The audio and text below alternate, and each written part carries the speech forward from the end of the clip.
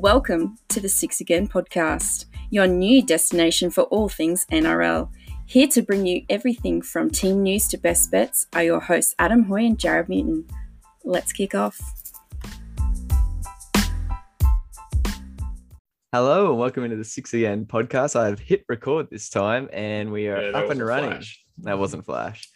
Welcome in. My name's Adam. The dude on the other end of the mic's Jared. How you doing, bud? Yeah, hopefully this works out. According to Adam, I keep sputtering out. If I keep sputtering out in an actual podcast, can someone message in, please, just so we know? Yeah, like the professional thing would be for us to listen back to double check. Can someone please message in? So we've got a bunch of things to get through tonight. We have three more teams that will be doing our 1 to 17s for round one. That's the Parramatta Eels, Penrith Panthers, and West Tigers. We have a slight rule tweak that we'll talk about. A couple of teams are doing fundraisers for Tonga throughout their trial matches in round one to help the country in any way that they can. And Redcliffe are raiding Melbourne. Oh, yeah. Yeah, they definitely are. And we also have some background sort of profiles on three young Brisbane Broncos players. And we'll do a shout out to the Broncos club when we get to that. But first of all, we want to let you guys know about our online merch store is up and running. So we'll be putting a link in the bio for this episode. But basically, it's on a website called tpublic.com. It's called the Six Again Podcast Change Room because that's fitting, literally. And there's a whole range of merch up there available for you guys to have a look at and purchase if you'd like. T-shirts, hoodies, mugs, stickers, onesies, sweatshirts, all that sort of stuff. It may expand in the future. And there's a sale on next Wednesday to Saturday. All merch is 35% off. So head on to tpublic.com. Like I said, the link will be in there if you want to help out the show and grab some 6EN merch. Cool. Yeah. Breaking news, and this is observed. Australian of the Year has actually been announced, and it's Dylan Alcott, the tennis player who's in a wheelchair. He's been, won multiple Wimbledons, Australian Opens. He's been a heavyweight. He's done a lot of community work. So it's really good year this year. There's no controversy around it. So fantastic. No, I like the chick who, was it Grace Tam? Going in, not smiling, shaking his hand, the Prime Minister's hand, making it all tense. It was brilliant. But good on you, Dylan. Excellent work. On to some more excellent work. So obviously, Tonga was hit from a tsunami, a bio-tsunami from an underwater volcano this week. And in order to help out Tonga, the NRL has jumped on board. So preseason trial game between the Storm and the Warriors has a moniker underneath it called Unite for Tonga. So when tickets go on sale via Ticketmaster on Friday, members and fans who purchase those tickets will be able to make a direct donation via the purchasing process. There'll also be a bunch of other initiatives that will come on board in the coming weeks that fans and players can help out through. And because Tonga has such a rich number of players in the NRL, you'd expect that there's going to be a bunch of things popping up all over the place. Katoni Staggs, for example, will be auctioning off his jersey and boots that he wears in round one against the Rabbitohs to help raise funds. And Tessie Niu and Deleuze Hoyter from the Broncos are also doing similar donations, basically. So keep an eye out for that sort of stuff. If you want to grab some NRL memorabilia, if you want to donate, head on to the NRL.com website, Brisbane Broncos website, Storm or Warriors. They all have links available to help us unite for Tonga. Anything from you, Jared? No, it'd be good.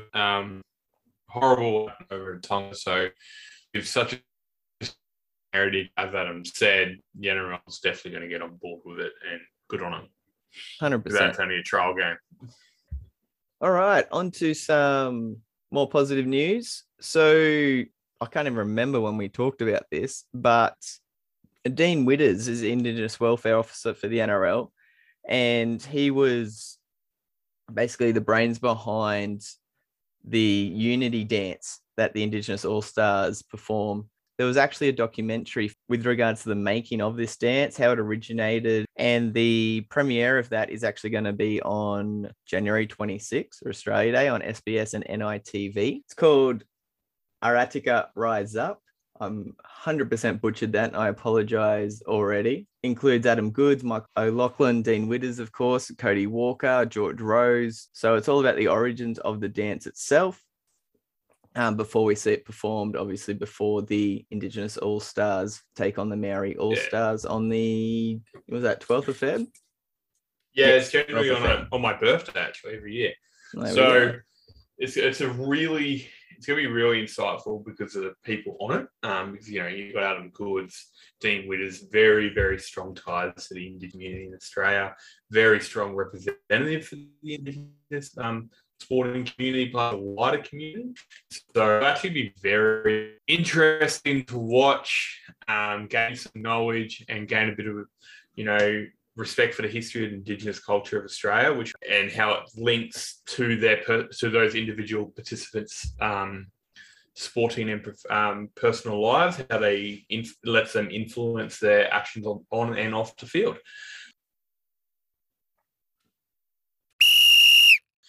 Peter V'landys has again tweaked the 6 again rule. Oh, we're turning subjects. Cool. I didn't know where you were going with that. Well, yeah. So from now on, all offsides, when the team in possessions within their own 40 metres, so coming out of their own half in their 40, instead of a 6 again, it will be a penalty, kick for touch, or if they want to have a pair of balls on them, penalty goal. Go for that. Look, there is a lot of ways around it. My first thought was, someone's not square mark, technically offside, but they're not. It's still a different rule, so that won't be 6 again. I know Adam has some very specific thoughts on this. He is not a fan, but I think the overarch of it is that if you're in your 40, you should get the penalty instead of 6 again, no matter what. I think that's bottom line when it comes down, but Adam has a bit more specificity for you, whatever that word is. I butchered that one too. Yeah, so they said basically the quote is the only rule change they're going to make is that when you're inside your own 40-metre line, a defensive team is offside, it won't be 6 again, it will be a penalty. And the reason why this is coming in is because last year teams would rush off offside and make a tackle, they'd give away 6 again on purpose in order for their defensive line to get set. Now, you have to be a genius to work out that you don't just have to sprint up offside to be able to slow or play the ball down to give away 6 again to get your defense line set. The first tackle, the tackler can just stay on for longer on the ground past the held call. They can put their hand on the ball when the player's trying to get up to play it. You can be, like you said, not square at marker. There's a whole bunch of different ways to give away an extra 6 again if you want your defensive line to be set. So with this much thought and time since the end of the season to now, I was hoping for something a bit more in depth. Yeah, this is like this to me. You've got a bucket with like 6 holes in it, and they've like trying to plug it with blue tack instead of just getting a new bucket. So yeah, and like one of the things that because I think we spent a whole episode last year just on the rule changes they brought in. One of the things, we spent a lot of arguing about it throughout the year too.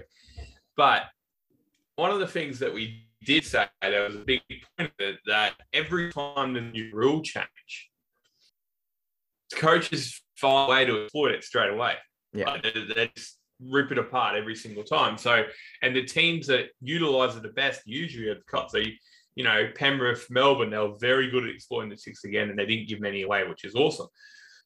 The thing about that is that if me and Adam, who are not professional coaches, who just talk shit on a podcast, can rip it apart that easily, how do you reckon Craig Bellamy or Wayne Bennett, he's not coaching, but, Ivan Cleary, Trent Robinson, like the big thinkers of the game, they're going to be able to do it in more of an intricate way than we are. Like they're just going to, and it's just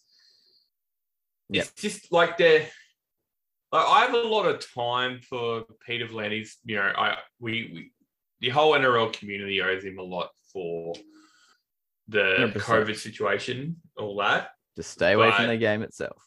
Yeah, exactly. I argued a fair amount with Adam about it, and I agree to a point that he should get a say, but I want to know who came up with this, and I want to know how much they're not thinking about the game.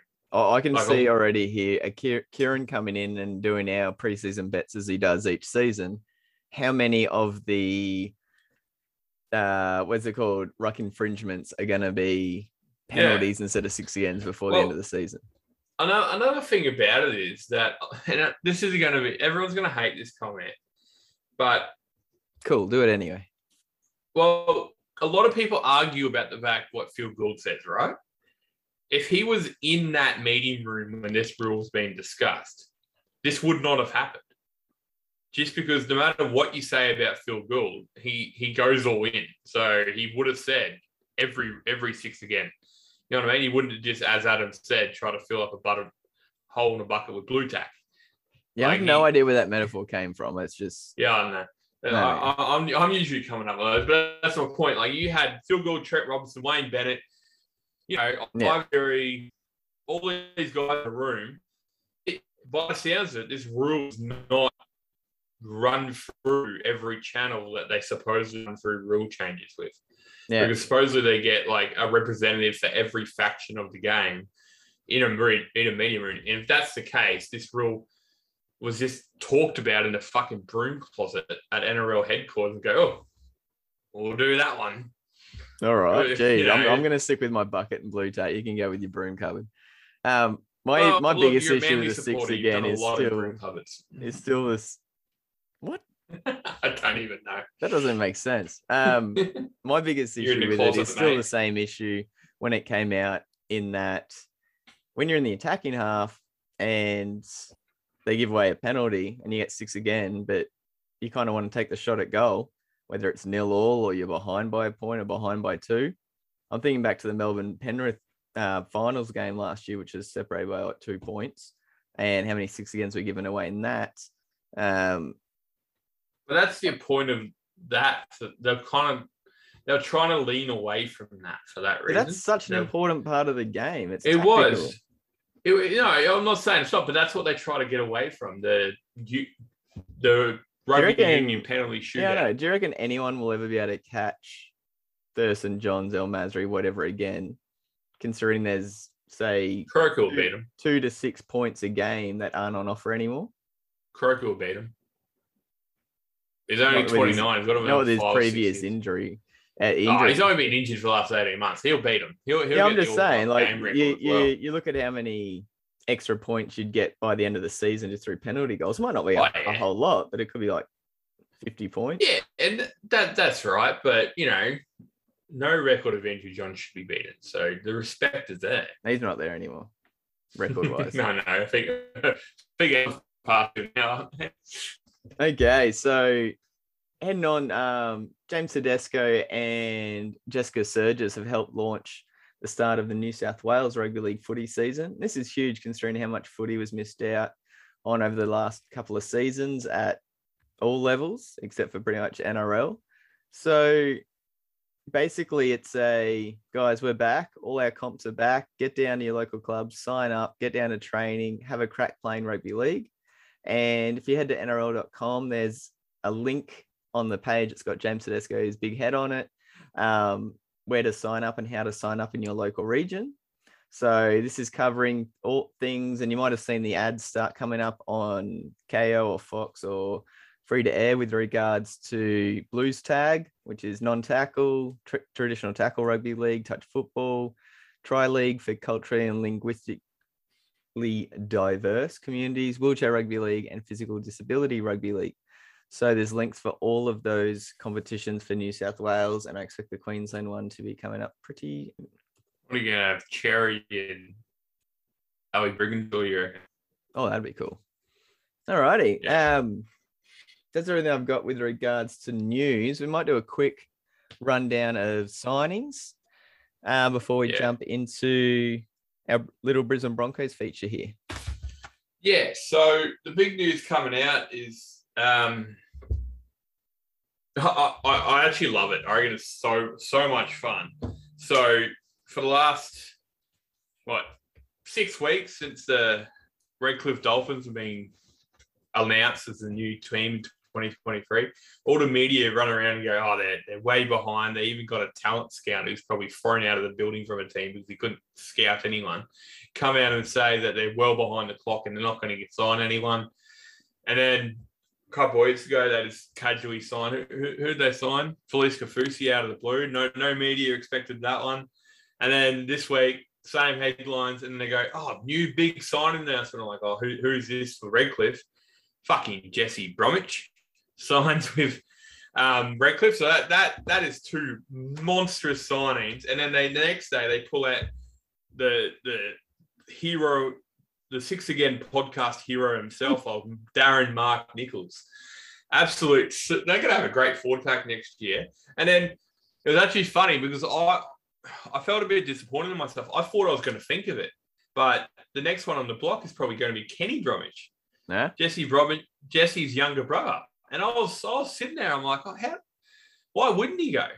And then he has a player option in his favour for Melbourne. So he is technically allowed to negotiate with current clubs, new clubs right now. So right now, you have their 4-pack, Mark Nichols, Jesse Bromwich, and Felice Kafusi. That's a good basis for a 4-pack. And Ray Stones. But the question is, as always, I hope they're not signing these blokes for overs, just because in a few years' time, when Wayne Bennett retires or dies, he will be, Redcliffe will be pulling what Newcastle went through, what Broncos went through for a few years. But that's we won't find out for 5 years. On the flip side, so Nichols is a deal worth $500,000 for the 2 years. So it's about $250 a year. $250,000 each. Yep, yeah, right. Fair. On the flip side, Broncos are very, very shitty. Actually, I said the Broncos Queensland are very, very shitty, but if you read into it properly, it's not that bad. Well, not bad as one thought. So Jack Howarth, 192 centimetre, 110 kilo, run the 100 in about 10 seconds. Has supposedly only just signed with Melbourne Storm. Big hitter in the local Brisbane Union comp, very big features on him. Had played in Australian schoolboys with current NRL superstars like Tibau Fidau and all these kind of players. The headline read, and this is where the media is all kinds of fucked up, because I recognise the name straight away. The Melbourne Snare Broncos local junior talent, because he's a local boy. Turns out he's been training with the Broncos preseason for the last 4 years and playing for the Falcons. So shut the fuck up, Fox Sports. Yeah.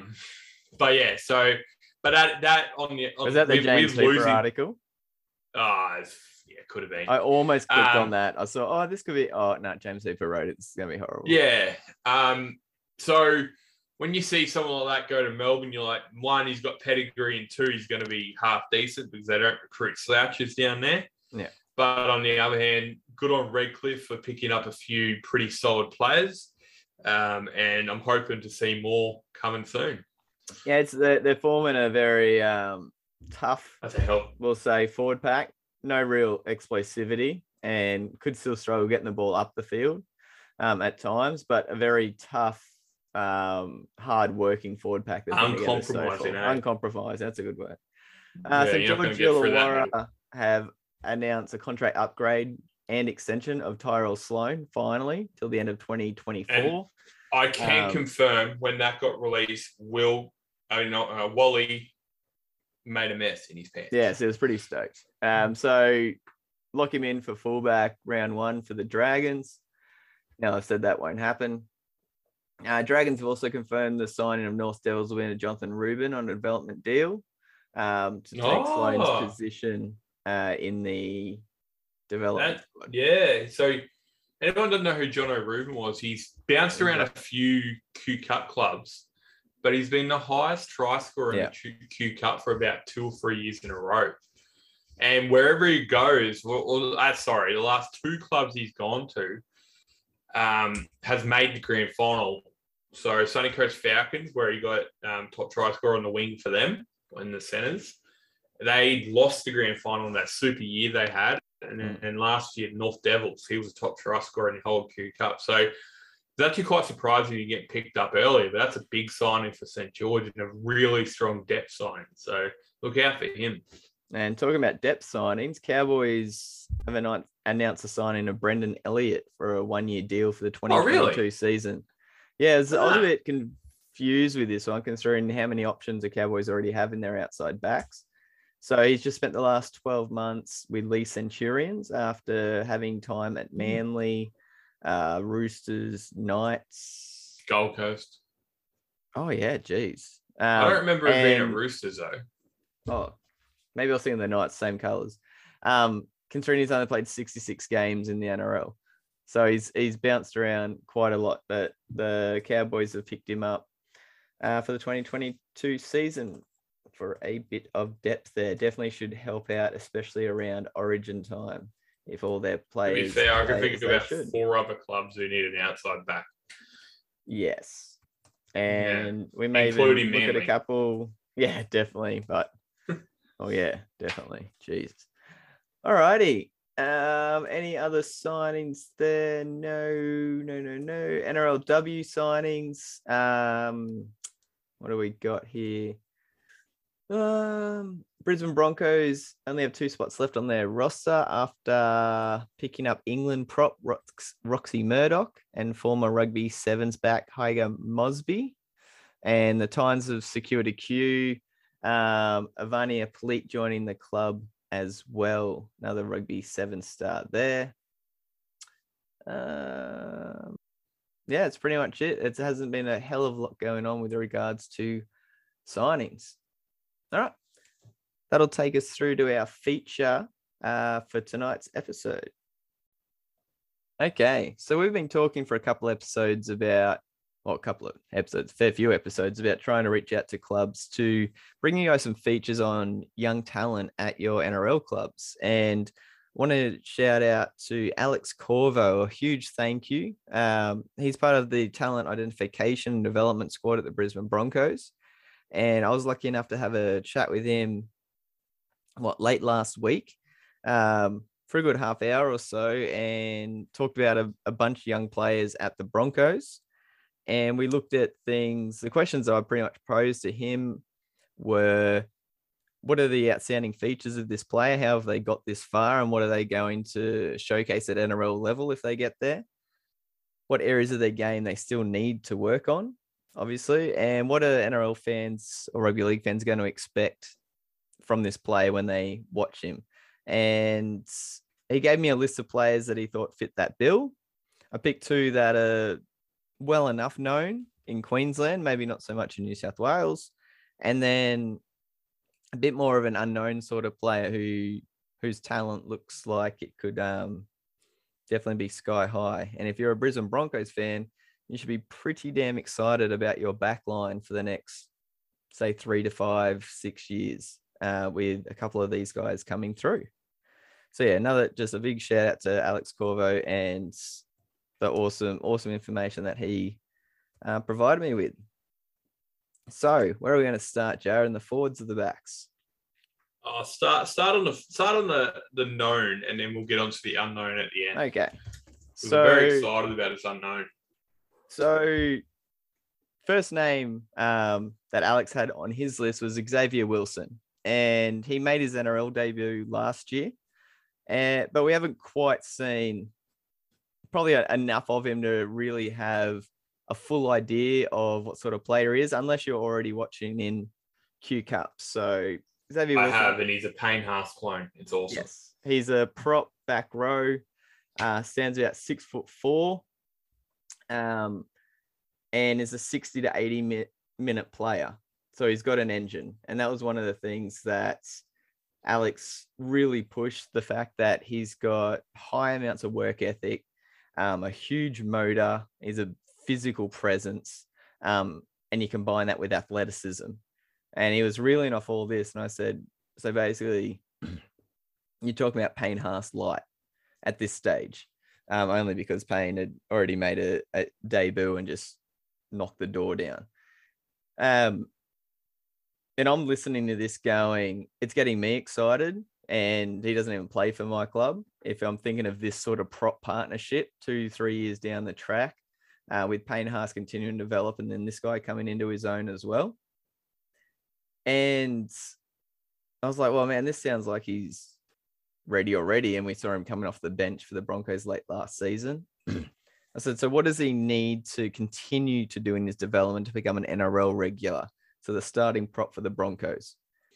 And it was quite, I guess it was surprising based on what he'd already said, but it still made sense at the same time. He needs to work on his upper body strength and his physical resilience. So while he's got the high motor and the high work ethic, it's the ability to play at his high level consistently for the whole game and then be able to back it up the next week and the next week. And that's why we see props take longer to develop generally, because of the high amounts of physical impact that they have to go through. And he said, well, the height's there and all that sort of stuff. It's just his body maturing, strengthening, hardening up, all that sort of stuff. But if you're a Broncos fan, then definitely Xavier Wilson is one to look out for. And he should be consistently on the Broncos, within the Broncos squad for this whole season. Otherwise, he will be playing in the Q Cup. I didn't check what feeder club he would be North for. North Devils. Yeah. Cool. Nah, he'll get a run. Jared. Yeah, he'll get a run. He has got, so moving forward, he was the reason they felt comfortable to let the forwards they let go last year. You know, they weren't really happy with letting them go, but he was the reason they were able to come because they had him, you know, Flegler carrying coming through with Payne Haas there. Him and Payne Haas will be the next, you know, props Broncos build their team around, and they'll be very, very influential in the next 10 or so years with those blokes around. And let's just hope that he gets a better introduction to the NRL than Payne Haas did, because Payne Haas was just gone, debut, okay, you're the head of the forward pack now, because no one else is stepping up. Hopefully Wilson gets a bit more of a softer introduction to the NRL. Payne Haas he's already proven him he can handle it, but he shouldn't have had to at such a young age. Whereas Xavier Wilson, hopefully, has someone in his corner that's going, mate, it's all right, you know, keep going, fine, when stuff goes on. So, but yeah, he will be a cornerstone of this Bronco for a long time. From what I've seen of him, he's a very strong player. Yeah, 100%. And what's going to make his transition even easier is the fact that Payne Haas has been there and done that, like you said, in a harder situation. So he's obviously going to be able to help him out there. All righty. Moving on to the back. So just having a look here. Xavier played rounds 20, 21, and 22 last year. 14 minutes, 17 minutes, and 17 minutes. So looking to improve on that this year with regards to time on field. The second player, probably someone that, like I said, a lot of players, a lot of listeners and fans of rugby league in Southeast Queensland will know, Selwyn Cobbo, who is an outside back, mainly centre. He's all right. When I said all right, what does he have? What are we going to see when we watch this guy on the field? And I just stop Alex because he just kept reeling things off. So agility, hands, X factor, ability to break tackles. He's got great hands and he's elusive. So you combine all that sort of stuff together. And I was like, oh yeah, that sounds pretty decent. Missing maybe one thing a lot of centers don't have in the NRL right now, which is just out and out speed. But who's the center that comes to your mind when you hear agility, hands, X factor, breaks tackles, elusiveness? Sorry? Mitchell. Yeah, Latrell Mitchell. That's the same person I was thinking of when he ran through this sort of stuff. We touched on this a bit last week with our preview, or 2 weeks ago with our preview of the Broncos. The only thing we could say there is, like, this guy has got everything going for him. It's exactly the same as Wilson. He can't be just gone, here's the ball, win us games. So I said he starts, and he is a center. Put him on the wing for a year. Just get him used to. That's what they did to Greg Inglis. That's what they did to Israel Folau. And he, by all reports, this bloke has to be. Sorry? That's what they did with Luke Lewis. Still one of my favourite players ever. But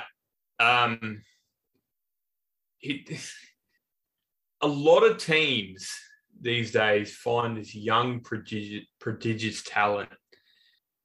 And there's so many examples. Kalen Ponga, Reece Walsh, Kyle Flanagan.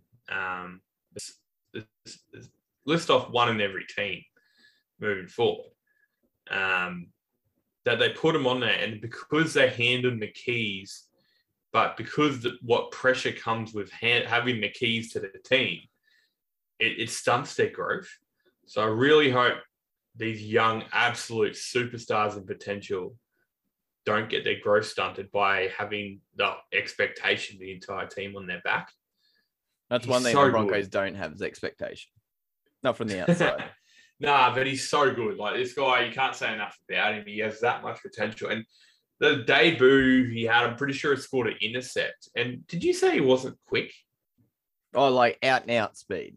Okay. So he's not James Roberts quick. No. But he's quick enough to handle his own. Yes, definitely. Like, Matt Cooper was not excessively quick, but he was a very good player in the centers. Yes. I also wouldn't say he had X factor or elusiveness. So I talked to Alex, what's going to stop him making a debut in round one? And so I've got him in my 1 to 17. Unfortunately, he suffered an injury already in preseason, and as well as having illness. So he's not going to be in shape for round one, most likely.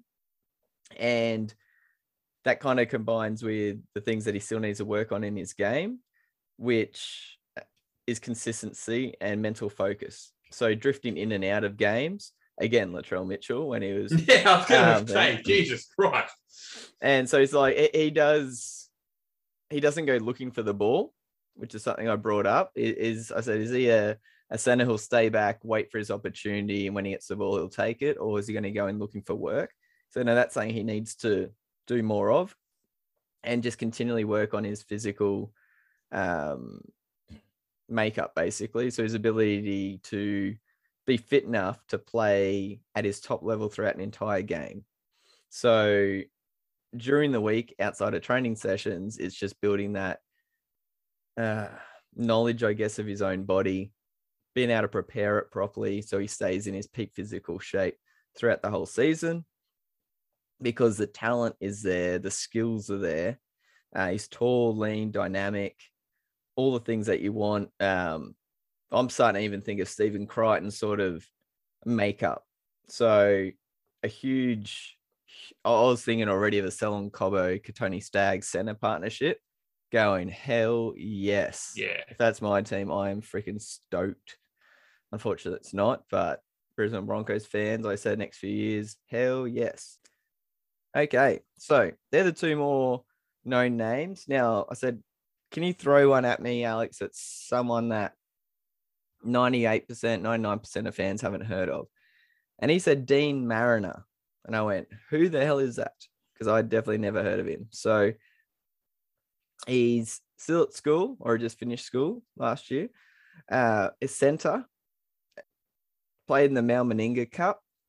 Kibra Park was in the winning Queensland high school team at the State Rugby League Championships, and was named the State Carnival Player. So if you're named the player of the state championships and you're a centre, you must have a hell of a lot about you, because centre's not really the most what's the word I'm looking for here? Well, you got to be it's not the Hollywood position. You don't get a lot of applause, I guess, and a lot of focus from the fans. It's usually, like Jared said, your fullbacks, your halves, your edge second rowers. So I said, what has this guy got that enabled him to win a state carnival player of the tournament? And this is where I got like really excited, because the first thing he said was pace. He's super quick, like one of the quickest he's seen. And I went, well, that's already rare for a center. It's just that out and out speed. And he said he's also very elusive, very powerfully built, and has a unrivaled ability to break tackles. So I went, so you're basically saying it's Bradman Best crossed with James Roberts or someone like that, just speed to burn, but is powerfully built and can break tackles. I went, yeah, that kind of sounds scary. He's a finisher more so than a creator. So that's interesting. So it likes to receive the ball at speed and uses that then to literally demolish people. And he definitely needs to develop defensively with regards to positioning, communication, reading the play, all that sort of stuff that makes center like I said, it's a tough position, because if you make a mistake, everyone remembers the mistake. If you do something good, it's because you've drawn and passed and set up the winger who gets all the highlights. So that area of the game, obviously, as a high school kid, still has a lot to develop. But he said this is definitely a name to keep an eye on in the coming years. Yeah, the only thing that concerns me there is the creativity side of things. Like, a lot of young centers come in, or to be honest, a lot of young players come in a row not overly strong defensively. If you remember the Toyota Cup when it was back, or the Holden Cup, or whatever you want to call it, back when there was nothing to see. Like, it's not rare to see 70, 80 points scored in a game, because all the young fellas could attack. Mm-hmm. Defensively, it was pretty lacking. But as you said, he's in high school. But if you're not creative and you rely on running people over, that's something he's definitely going to have to pick up on, just because he might even, for that reason, be pushed on the wing, just so he could run over people and use his speed, because centre, for me, is one of the hardest and biggest linchpin in competition, because, as Adam said, if you're that last pass for an outside try, a backline setup, and you're not making the correct decision in that situation. And this is the only time I'm ever going to compliment him. Darius Boyd, 9 out of 10 times made the right decision when he done that sweep play at fullback. He done it right.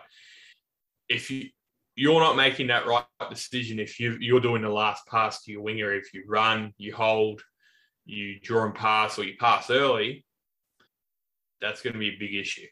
And I think creativity is harder to teach in the NRL game, in the NRL level, than defense. So we're also saying that he's not going to be playing Broncos for another season. But that's my point. But that's my point. Creativity is harder to teach in defensive techniques. Like, they can teach him defense, and people around him can, make the calls for what he does in the NRL when it's so structured. If he's not creating in attack, that's not something that can be taught. That's something that's... Right. Well, I agree. You look at the best centers like Latrell Mitchell. That's all instinct there. You can't do that. You can't train for that shit. Remember Jamie Lyon in the centers, like playing 5'8" helped with that as well. But he could see stuff, shift the ball to one hand, dummy pass inside. Yeah, all that sort of stuff. Yeah, so... And this isn't a crack. This is saying maybe he's better suited on the wing in the NRL for those reasons. Yeah, it could be, but we're a long way away from that. If he's a finisher who's got speed to burn and he runs over people, that's a pretty good winger in my book. Yeah, so I just brought up some extra information here. So he started at centre for Tweed Heads in the Mount Meninga Cup last year, which was scratched after 2 games. So he wrapped back around with them this year. Then he was named at centre for the Australian schoolboys team. And like we said earlier, played a leading role in the Queensland Schoolboy Championship. I said Keebra Park, that's my mistake. It was Palm Beach Currumbin, and they won the state champs with a 62-0 victory over St. Brendan's College. So just having a look at some of the highlights from that tournament right now, and yeah, that pretty much matches up exactly with what Alex said. So if you're looking at a Broncos backline, say, 3 years from now, so 2025, with Selwyn Cobbo, Dean Mariner, Katoni Staggs, maybe, who else is in there now? Jesse Arthurs, Herbie Farnworth. Yeah.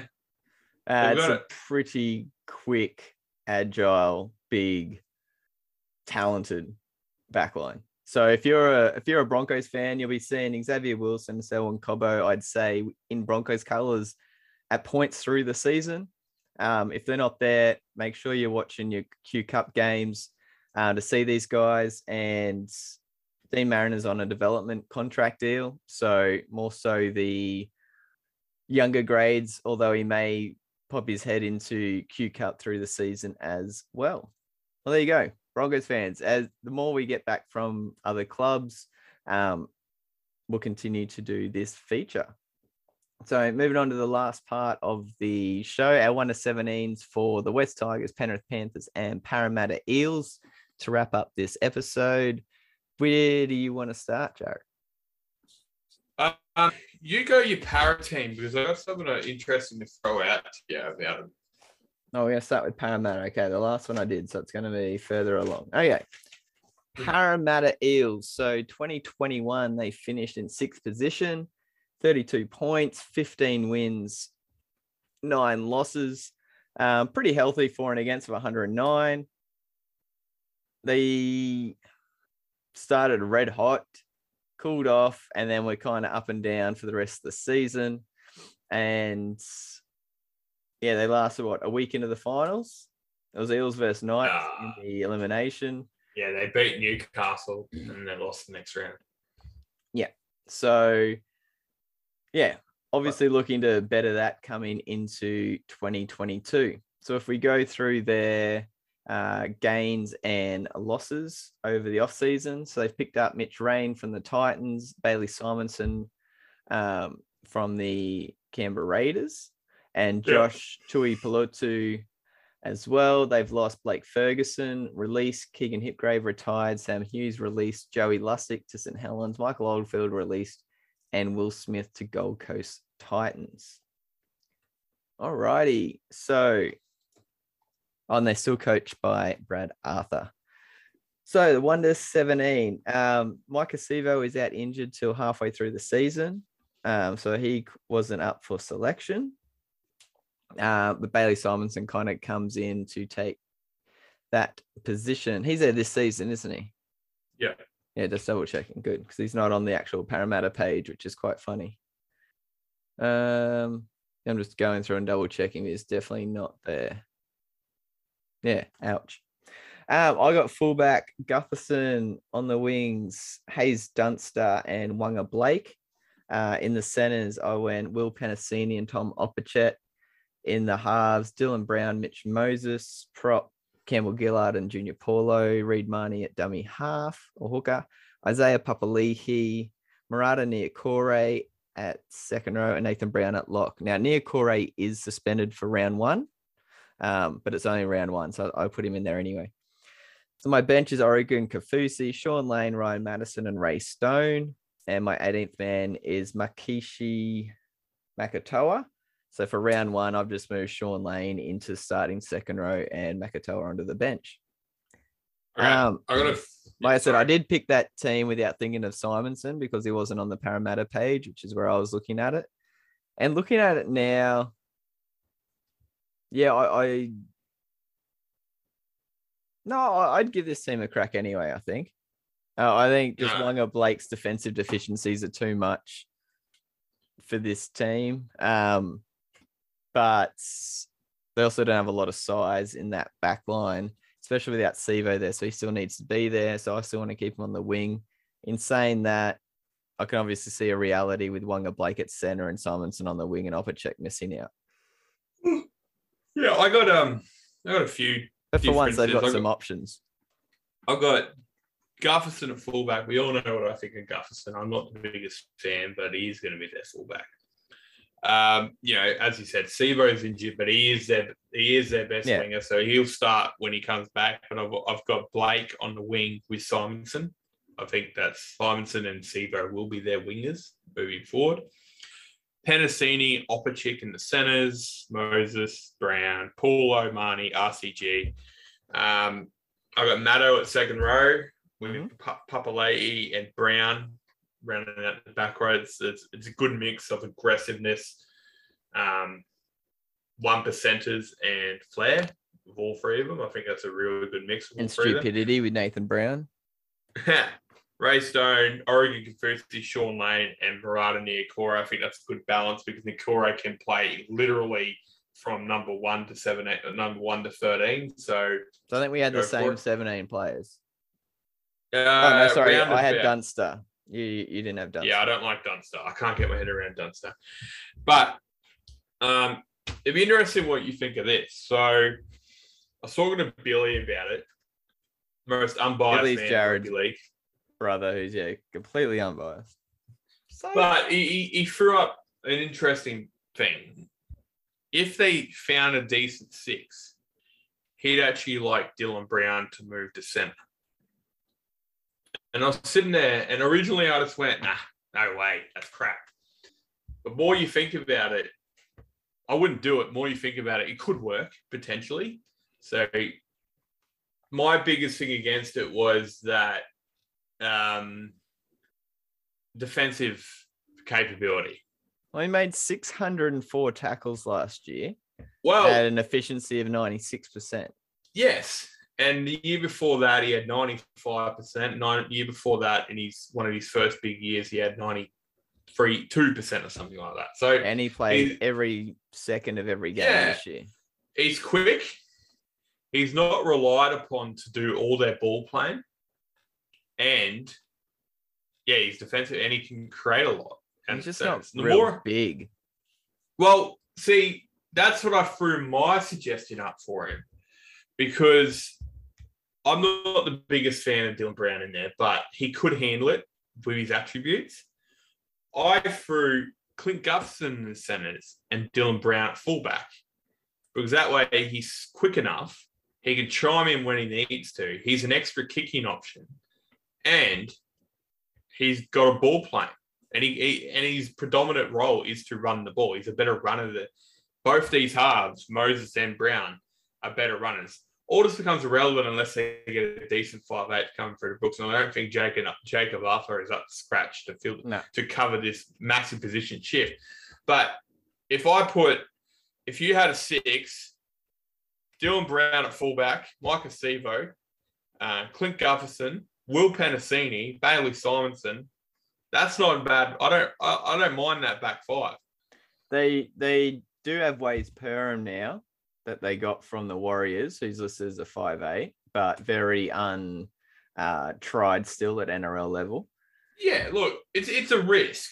And reality of it is you wouldn't think to break up this halves pairing of Brown and Moses because they are so young, they're growing together. But the more I thought about it and looked up Dylan Brown's stats and his highlights, I'm like, you know what? It wouldn't be a bad idea for a bit of a change-up. You know what I mean? And, Gutherson played centre at Manly when he was there because Stewart was still there, I'm pretty sure. He played centre for New South Wales too.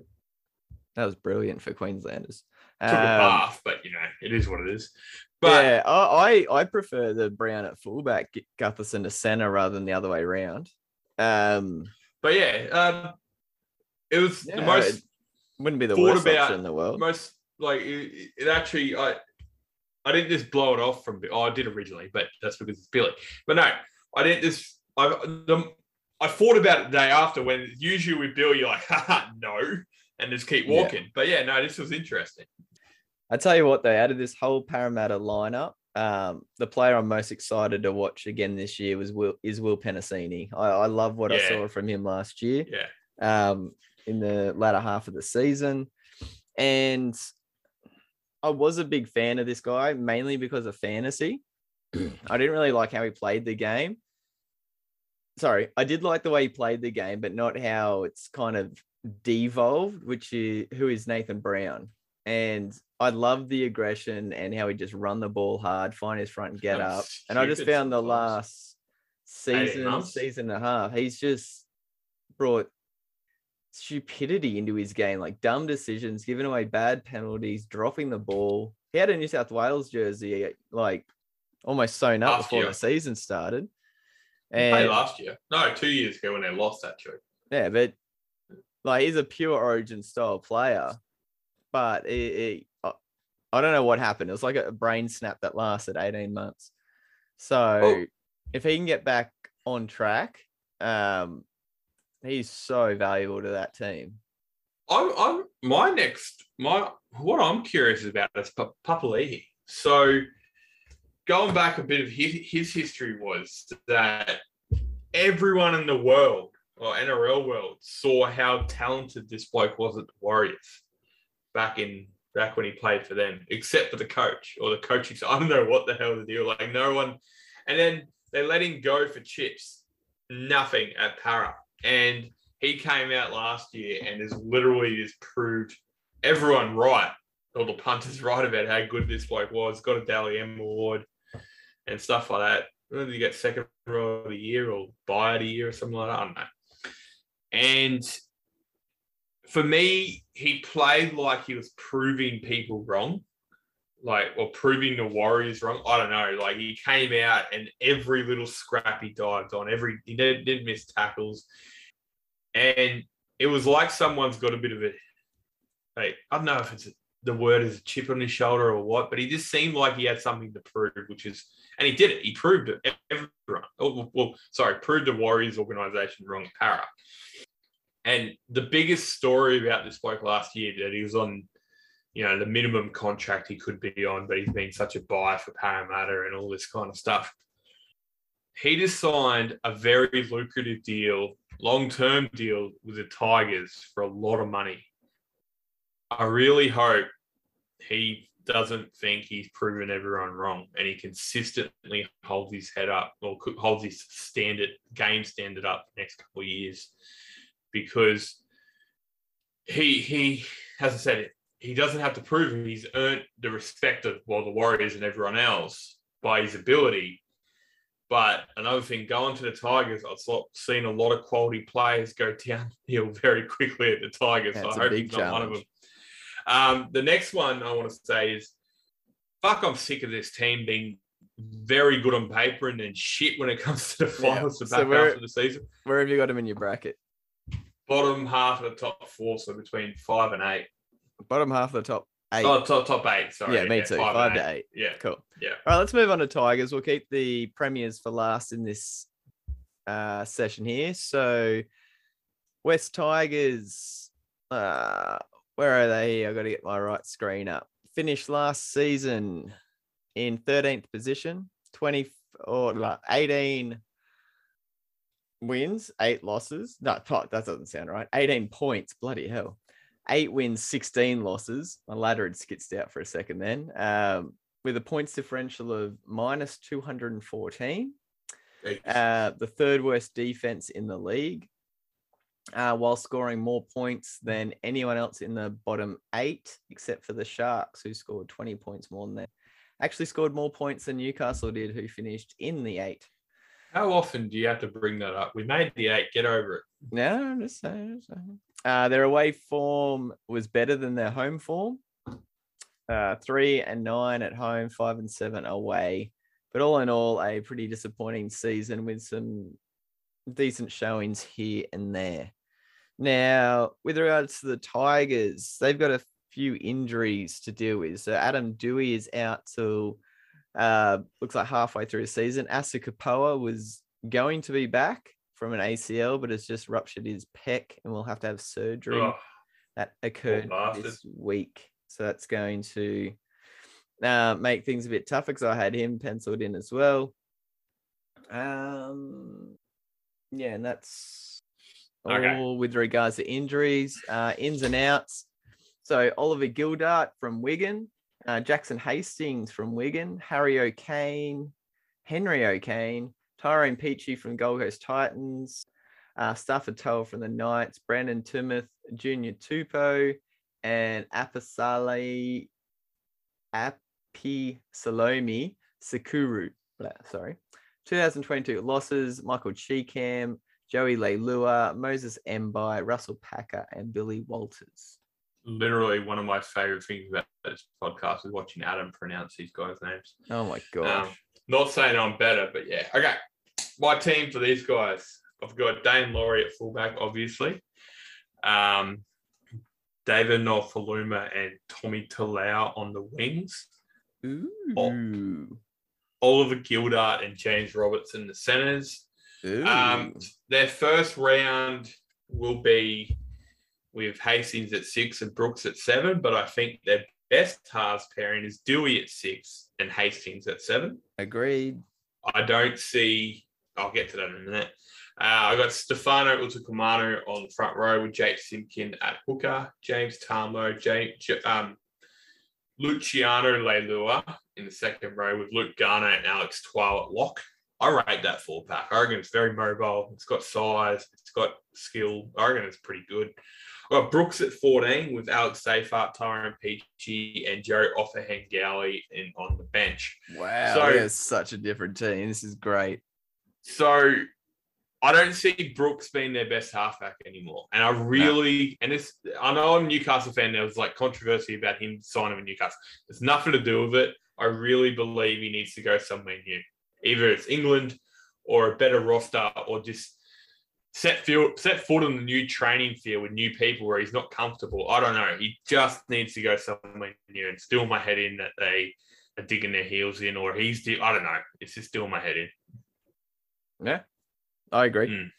You forgot about Ken Mamalo or you don't want him? Don't want him. He's too slow. He drops the ball too much. He's rocks and diamonds. I prefer young. You got Nofaluma there. He doesn't drop a ball. Yeah, one of the best finishes in the game. And young Tommy Talau, he's got. I love it how you say I don't want rocks and diamonds, but you put in James Roberts. That's brilliant. So I got we can't have both of them in the team. I got Nofaluma and Mamalo on the wings, and Gildart and Talau in the centers. Yeah, fair enough. That's my change there. So my forwards, Udo Kamanu. I went Thomas McCallie as the other starting prop, with Jacob Little as dummy half. By captain. Yeah. Well, he didn't play very well last year. Luciano Leilua and Luke Garner in the second row with Tyrone Peachy at lock. Oh, Twal. I love Twal, I know. But he's on the bench for me because he can come on at lock or at prop. So he's an 80-minute player. Yeah, not for a while. Sean Bloor has to be on the bench. He's the best of the young forwards. No, I forgot. Yeah, sorry.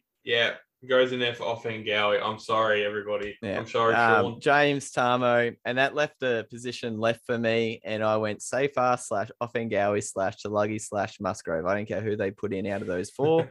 It'll come down to how well their prop or second row rotation is. I think I said it before, but I can't believe they let go of Cheekham and he can get more of a run. Yeah, well, Manly did this. That bloke's great. I just think Tamo played every game last year starting prop. He's getting on. He's the captain, etc. But now's the time. Like, they're bringing Gildart and Hastings out from the UK. They're starting to take. I think they're trying at least to take that next step. You bring Dewey back into this squad as well. They're trying to take that next step. So I think part of that is these young guys need more minutes as starters as opposed to coming off the bench. I can't wait for the day you realise Tyrone Peachy is the best utility in the game at 14. He is, but someone needs to do Brooks' job. I almost thought about putting Peachy at 5'8". And Hastings at half. I noticed you missed out on the halves when you noticed that the team. No, I did the same. I said the same as you, Hastings and Brooks. I hate it. And then Dewey at 6 and then Brooks there. Yeah, right. Okay. Yeah. No, I agree. I'd do the same thing. It's not that different. I think an unknown this year will be Gildart. So my 18th man Simpkin, because him and Little just, I think they got like 3 weeks in a row each last year, and they just kept switching them. So, but yeah, Gildart's the unknown. Great highlights. I actually had a quick squiz at his highlights this afternoon. Fantastic highlights. He's not the biggest guy. He's not the biggest guy. Watch. He's quick. He's agile. He's very strong for his size. I'll give him that too. Rocks off it, but he's not physically like, you don't walk on the field and go, holy crap, look at that bloke. 100%. They'll put him next to inside Nofaluma. Oh, it'd be a great combination. But big question: when was the last time an outside backers have palmed done well in Australia? Yeah, I know, that's the thing. And look, you've got one at Newcastle this year. We'll see if he gets a crack. We got two. Yeah, true. Yeah. Actually, one's going to play for Jamaica in the World Cup. Represent.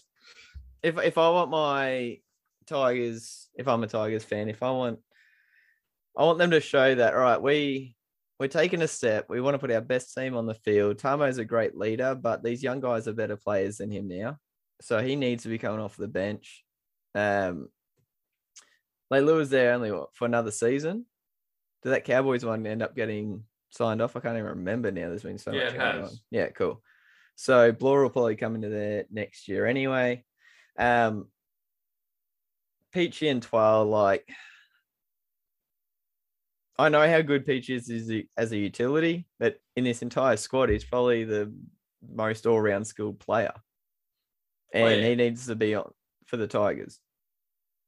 I just think he just needs to be on the field the whole time. Last year, the Tigers' biggest thing they were missing was X Factor, and they brought Hastings in. They brought Gildart in for that reason as well. But those two get covered defense, but anyway. Look, we can't just pick on everything. I just think that, fuck you, lost my train of thought.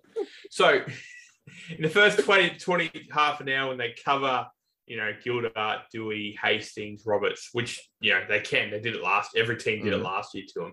Bring in someone like Peachy, who's just going to do, traditionally by the book, everyone does this. And there's Peachy doing a fucking Ipswich Jets playing, kicking it backwards or something like that. And that's why Adam loves him. But that's why he should come off the bench, because he's just going to do that thing no one wants him to do, or no one expects him to do. 100%. And another thing about it is put him on the edge, put Twal at lock and put Garner on the bench. Well, you need Garner on there. But the thing about it, the biggest key to him is when Justin Holbrook when Peachy's playing bad, they put restrictions on him. They put him into a game plan. Honestly, you just got to let him go on the field and go, oh, that looks pretty. I'm going to run there. If he's afraid to make mistakes because he'll get dropped for it, he plays horrible. You've got to Which is a bad thing because his coach is Michael Maguire. Yes. Bracket 13 to 16. Have I used that enough? They're my last bottom four. I didn't put Newcastle in there for that reason, but Tigers are going to go in there. Bulldogs, Tigers, Bulldogs, Broncos, Tigers, and someone else. Who we do? Knights. Maybe I'll put the Knights there. Cowboys, Bulldogs. I don't even know if I put the Cowboys that low. I can't remember. I did. They're short. Jeez. All right. All right. We finish off with the reigning premiers, Penrith Panthers. So they finished last year second on the ladder, only due to points differential, and beat the South Sydney Rabbitohs in the grand final. So can't go up, can't go up, can only go down or stay the same. Yeah, so this is an easy one. So games. Oh, sorry. Christian Crichton from the Bulldogs, Sean O'Sullivan from the Warriors, and then you've got Preston Ricky, Maverick Gaia, and Thomas Jenkins. Now the losses, and this can make some selections a little bit difficult with regards to bench and maybe backline, but Billy Burns to St. George Illawarra, Matt Burton to the Bulldogs, Kurt Catewell to the Broncos, Tyrone May to Catalan, Paul Momorowski to the Roosters, Brent Naden to the Bulldogs, Savita Pangai to the Bulldogs. So you've got Momorowski, Naden, Burton all gone. Burton and Momorowski being mainstays in the back line last year. Brent Naden, Catewell and Tyrone May all had stints in there in a pinch. So you've lost a couple of starters and some backline depth. Yeah. How have we covered that? Well, it's covered. I found it very easy to make their team, to be honest. So I had Dylan Edwards at what's fullback. the depth look like there? That's more my concern. Yeah, well, see, I haven't looked at that too hard, but I've got Dylan Edwards at fullback with George Jennings and Brian Toto, but you can have Robert Jennings, you mean? Jennings. Oh, Robert Jennings, yeah. Sorry, yeah. George plays at Melbourne. And Toho on the wing. I am not letting Charlie Staines. I wouldn't even let him in training camp. No. I got Isaac Targo, who's always going to be the centre moving forward for Penrith, but Matt Burton was just doing so well in the last 18 months that they didn't put him in with Stephen Crichton. The other centre, Luai and Clear in the centres, Fisher Harris, Coruscant, and Leota up front, with Martin, Kikau, and Yo in the back row. Sorry, that's pretty simple. That was easy. Spencer Leniu, Sean O'Sullivan's going to get the utility spot on the bench for me. Scott Sorenton and Matt Eisenhuth. Okay, so we had a couple of differences, but only with regards to the bench, really. Yeah, so their backline's pretty straightforward, but it doesn't look on paper anywhere near as, well, not anywhere near, but it doesn't look as solid like you can just plug and play as it did last year to me. Jennings, we know, has up and down weeks and like weeks upon weeks. Isaac Targo is going to get a decent crack, obviously, at the center. Crichton's back to center after spending most of the second half of the season on the wing. But my concern with their backline is Dylan Edwards is injury prone. Isaac Targo is an unknown commodity. So I'm looking through the rest of this depth. You got Christian Crichton, Charlie Staines, Jamin Salmon, Kurt Falls, who's a halfback, Sean O'Sullivan, who's a halfback, Taylor May, Suni Taruva, and Tom Jenkins. So they've got 4 halves, 5 halves on their books. Not a hell of a lot of depth at center or wing. That's proven at NRL level. So that would be kind of an interesting point there for the Panthers, considering they had that depth last year. The only change I had to my starting 13, I had Moses Leota written in. I changed that to Matt Eisenhuth. And so I have Fisher Harris and Eisenhuth starting at prop. And the reason for that, Fisher Harris plays 100 miles an hour and always has a rest. I want 2 props on the bench in Lenu and Leota. So when Fisher Harris and Eisenhuth come off, those 2 props go on. And we know Fisher Harris is going to go straight back into prop, but then you get the flexibility of Eisenhuth, whether he goes back into prop or whether you want him in the back row or whether you want him to go in at lock. The difference being if Leota starts, you've only got 1 designated out and out prop on the bench, and you've got a 3 prop rotation, and neither Lenu, Leota, or Fisher Harris are going to play 80 minutes. So that's the only reason I made that change. So I've got 2 props on the bench, Leota and Lenu. I put Jermaine Hopgood, who's a back row lock. I really like his game. He didn't get a lot of game time last year, but I reckon he's kind of like a James Fisher Harris light in the way that he plays. Real hard-nosed, aggressive, gets in there, gets the work done. Really like how he plays. And I went Mitch Kenny at the 14. This is Coruscant's last season with Penrith, and before he moves to the West Tigers. His form has been up and down the last 2 years, and Mitch Kenny stepped in and done really well in his place. And I just feel like this is a year where they're going to rotate the time on the field a bit more, similar to what Manly did with Finau and Coruscant before Coruscant left. I just put O'Sullivan there because the way they played over the last however long has been Tyrone May or Matt Burton in the 14. Mm-hmm. Comes on and be that fourth point of attack behind Luai, Cleary and Yoke. Yeah, true. So that's the reason I put O'Sullivan, because, well, that's how Penrith have paid for the last 2 years when they've been successful. That's the only reason O'Sullivan. Mitch Kenny is definitely a viable option, and you could put him at hooker and Coruscant to play that way, definitely. Yeah. But I prefer Coruscant 80 minutes just because of his speed out of dummy half. He's one of the quickest guys out of dummy half, and right now, with Josh Hodgson's form, he's probably the most creative out of dummy half, maybe barring Harry Grant.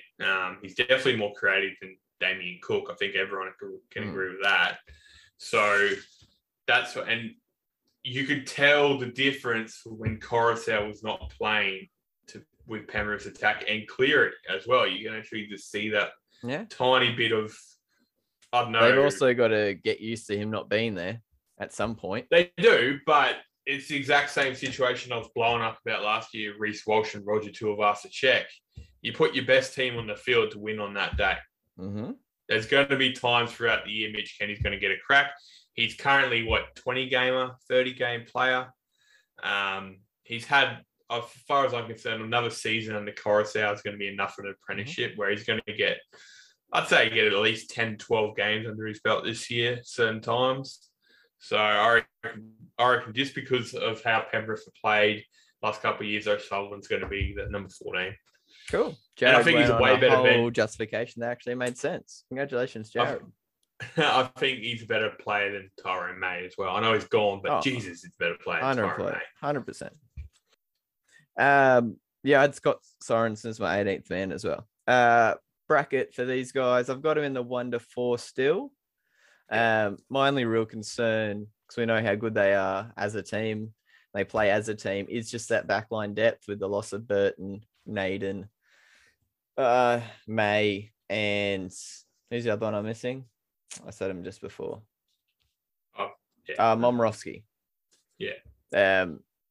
You never wish injuries on any team or any players. It's just going to be interesting to see who comes in, who's the next man in. Their forward depth, I'm not concerned about, because players that we didn't mention, you got Eddie Blacker, Chris Smith, Maverick Geyer, heard really good raps on. Like I said, I had Scott Sorensen, 18th man. You got Lindsay Smith there as well. So maybe missing a little bit of creativity in the forwards if, say, Isaiah Yeo goes down for a little bit. But outside of that, they're still a very strong side. All right. Yeah, that's right. We're good. So I say next episode would be probably in inner city, Sydney. St. George, Dogs, Roosters, maybe? No, we've done Dogs. It'd be Rabbits, Roosters. How about we go Rabbits, Roosters, and Melbourne, so we get St. George and Cronulla together. Okay, because Wal wants us to do St. George. He wants to critique us for our St. George team. All right, we'll keep it a surprise then. Hopefully we have another bunch of youngsters to look at from another club. We have been in touch with a few. It's just obviously a very busy time for them. And I will admit to Canberra, we've been playing phone tag for the last week and a half. So anyway, we'll keep trying our best. Check out T Public, have a look at that stuff. Remember our video, if you want to watch us rather than just listen, that pops up on Spotify usually a few hours after the normal episode. Until next week, bye. See you later.